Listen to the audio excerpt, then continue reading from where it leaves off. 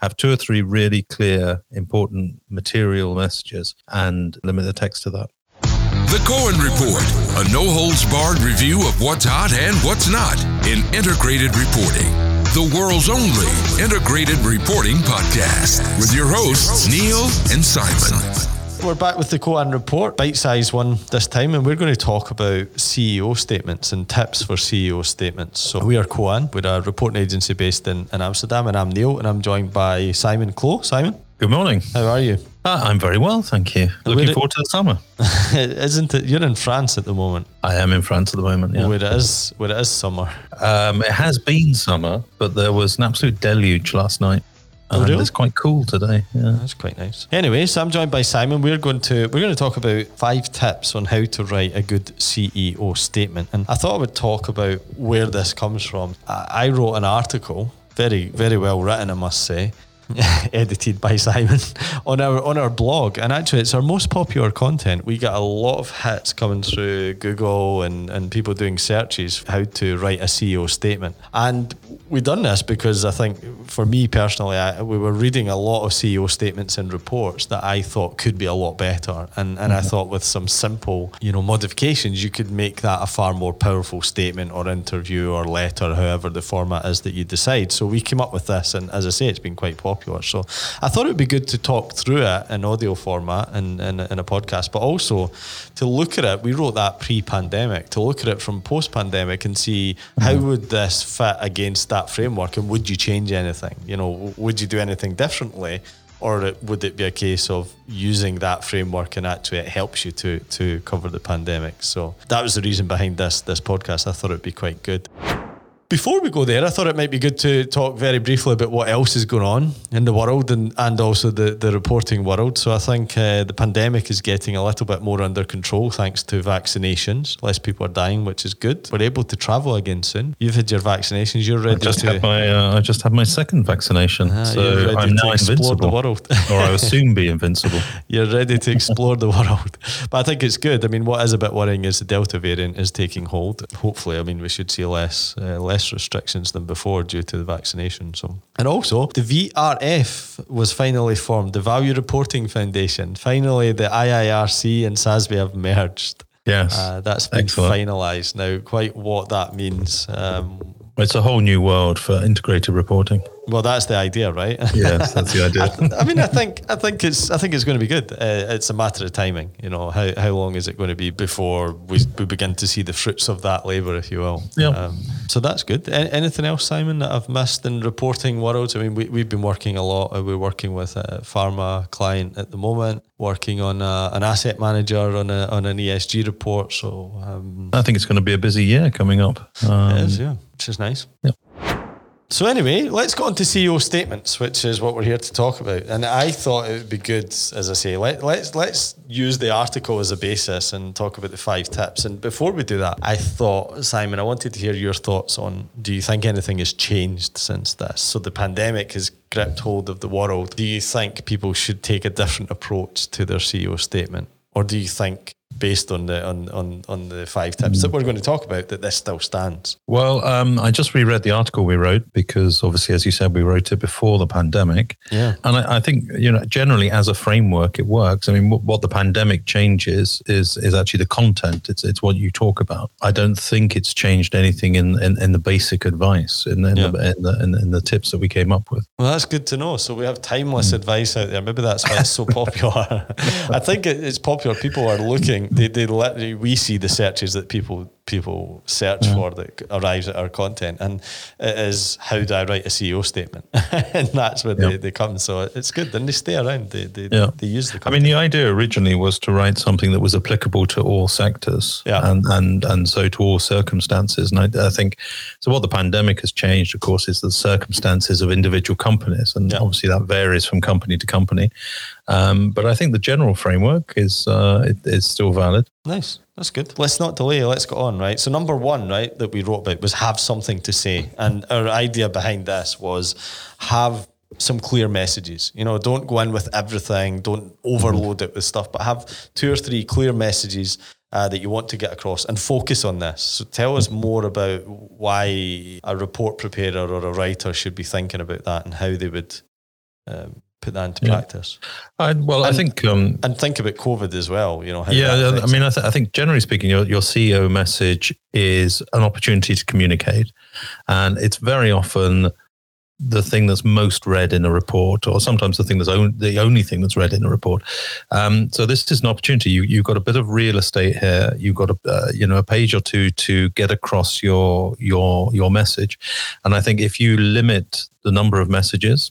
So have two or three clear messages to say in that CEO letter or CEO interview, and say them. And that is the most effective way, I think, of communicating. Because the risk is if you load too many messages into that space, into the CEO letter or interview, they just get lost. So have two or three really clear, important material messages, and limit the letter, limit the text to that. What would you say are the common pitfalls then? Is people just putting too much, too many subjects, too many topics, losing focus, that kind of thing? There's a tendency to make these things too long. There's a tendency to go back over the previous year. When actually the rest of the report will do that. There's a tendency as well to say, well, everything has to go into this because this is the CEO. The CEO has to say something about the environment. He or she has to say something about the HR.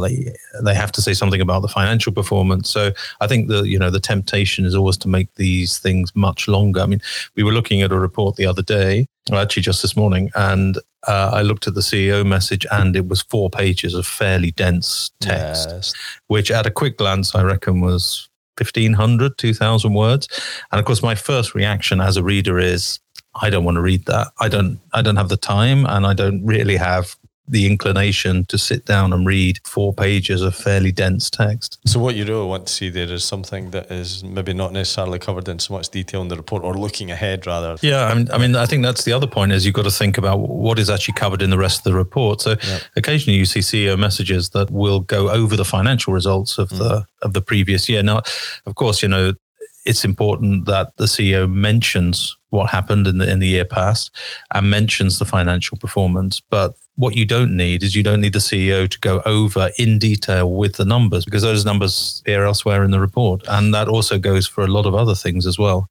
You very often see now CEOs have obviously been told to get something non-financial in there in the opening paragraph. And you see companies sort of lobbing something in there at the beginning and then just never talking about it again. And exactly, and it becomes very tokenistic. So I mean, what you've got to think about is, so obviously this is integrated reporting, so you've got to think about the company performance as a whole. So how non-financial or ESG affects your financial. So when you're looking at those 2 or 3 messages, you have to think, well, what are the big things that we really have to deal with? So occasionally you'll have an event that completely dominated the year. So we did a podcast a couple of weeks ago on Rio Tinto. So that incident with Yukon Gorge. Yeah, exactly. With I mean, that obviously dominates. So you'd want to see, and you'd expect to see that as a reader. You'd expect to see that come back in the report. But I mean, even companies that don't have more conventional years, you know what's important for the company during the year. Whether that is climate change or whether that was the financial performance. And I think that's what you want your CEO to focus on. Number 2, so we're going through 5 tips here, and one of them is the second one is be simple and concise. Yeah. And this is about, using clear and direct language, avoid jargon, don't be too technical, and try and keep the text short. So we tend to look to get CEO statements around about 600 to 700 words tops. Anything to add on that? I think that sort of goes to what we were talking about before. So, I mean, there's an added element here, which is there's the be concise, be short. So make sure that you don't put the reader off just looking at the page. Make sure it's digestible, but also just avoid that technical language, avoid the jargon, avoid too much business speak, because you're trying to communicate here, and the best way of communicating is to write as you're speaking, as you would usually speak. So don't try and be too clever. Don't load the text down with jargon. Make it simple, make it easy, make it quick for somebody to read. Yeah. So you often find in any text that is too technical, or there's too much jargon that a reader will have to read and reread sentences. Well, as soon as that happens, you're losing readers. So make it simple and make it clear. It's interesting. What you see now as more reports go online is you see videos, CEO messages being in a video, which I think is a very good format when done correctly, but often it's not. So they give them this really horrible script and they just look so uncomfortable reading it. We had a joke about this when we were reviewing, I think it was Rio Tinto's report, and he was talking about Yukon Gorge. It was either the chairman or the CEO, and he just looked so uncomfortable. Like it just didn't look natural at all. And that's great that they're using video as a medium to get the point across, but then make sure it's natural, make sure it fits the person. And I think a lot of people... I mean, it's not easy. And of course, a lot of CEOs don't have broadcast experience. So the one thing you're gaining with video is that for the consumer, it's easier to watch a video. It's easier to watch a 3-minute video than it is to read through 1,000 words of text. Yeah. But as you said, you've got to make sure it's still that you're focusing, even more so with video, you're focusing on 2 or 3 clear messages so that when that video finishes, the reader knows exactly what your message is. And then the rest comes down to sort of good broadcast experience or good broadcast practice.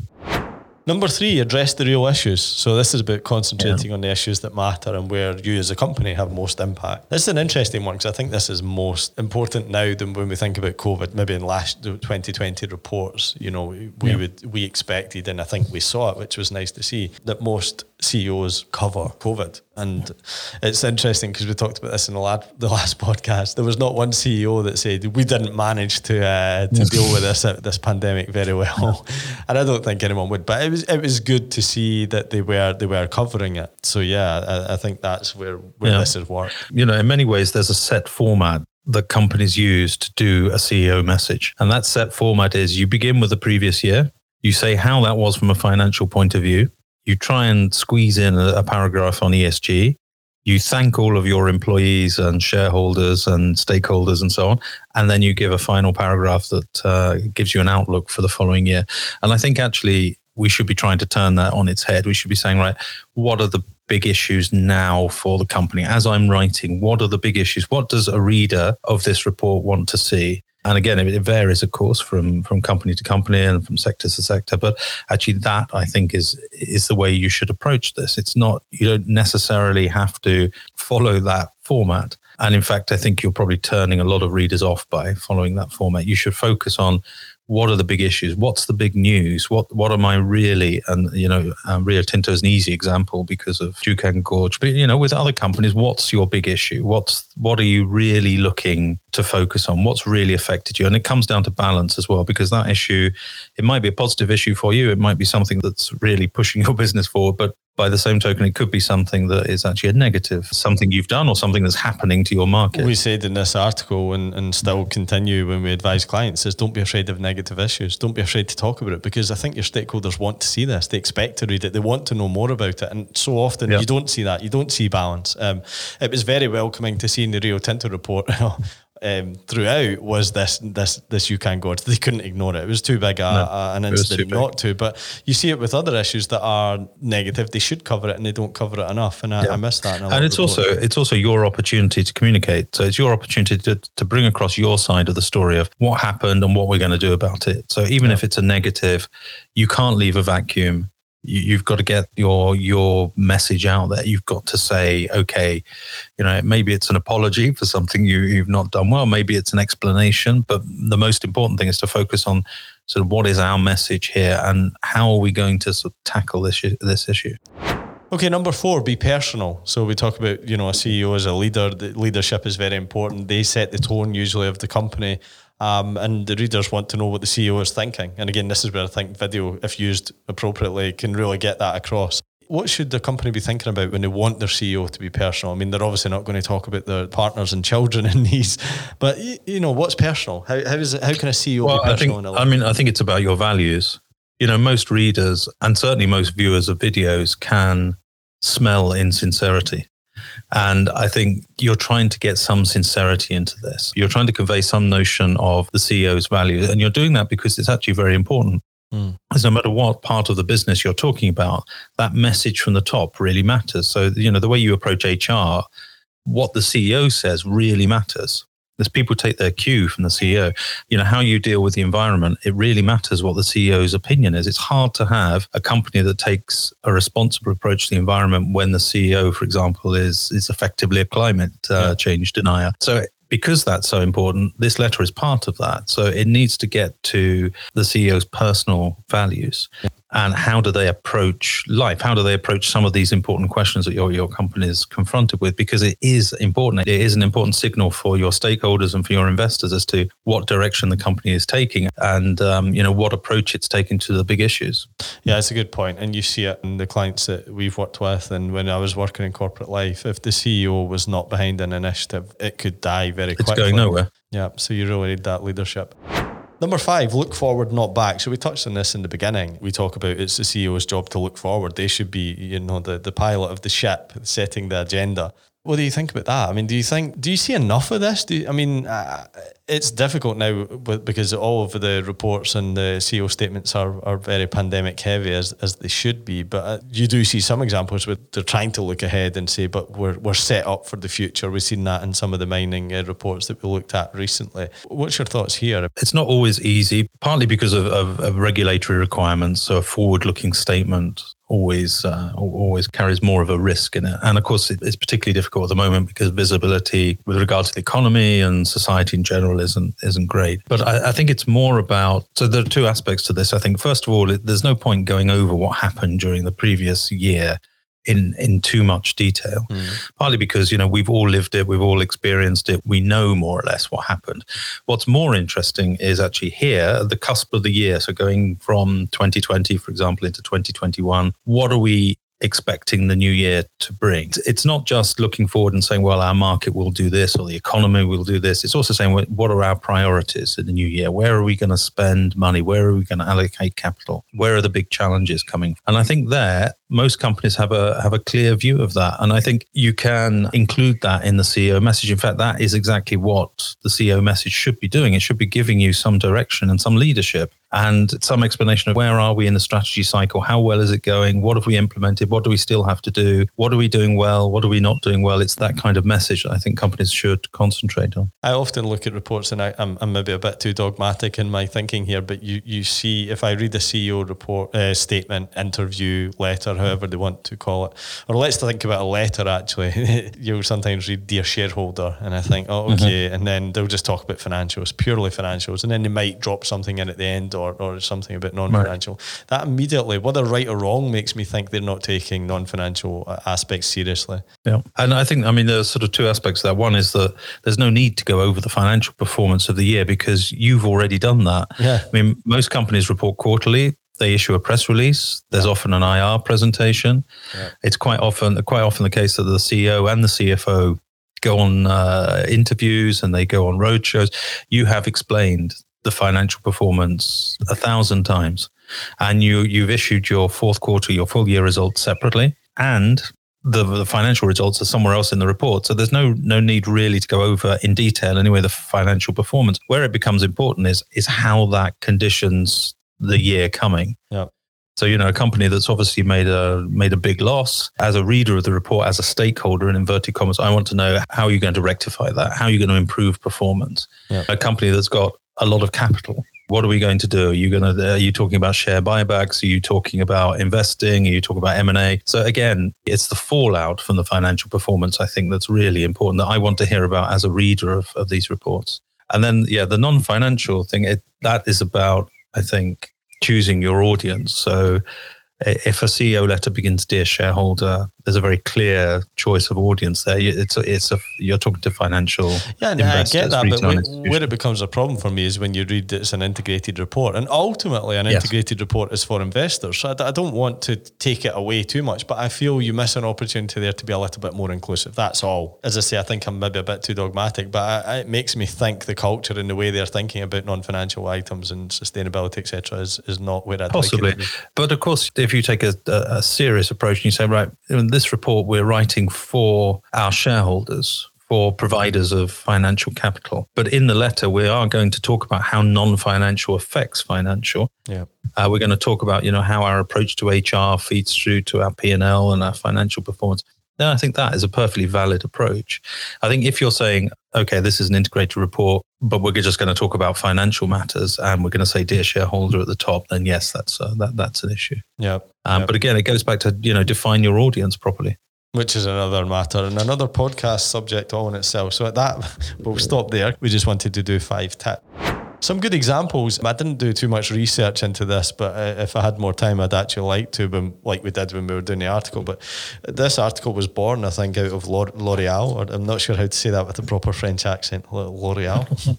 I don't think you need to. They're too international now, aren't they? That's true. So because you're worth it as well as anyone else. Exactly, which is the luxury items brand or makeup and cosmetics. And they had a very good CEO letter a few years ago, which I remember. Like, he was talking, you felt like it was genuine. It had all the elements we spoke about, and it was very focused, which I thought was good. Looking back to what we done recently was the Rio Tinto report. Although I wasn't a massive fan of the report, I had a lot of improvement points. The CEO message again also had improvement points, but they covered the big issue, and they had to. But it was nice to see that, and it's also nice to see many reports now are.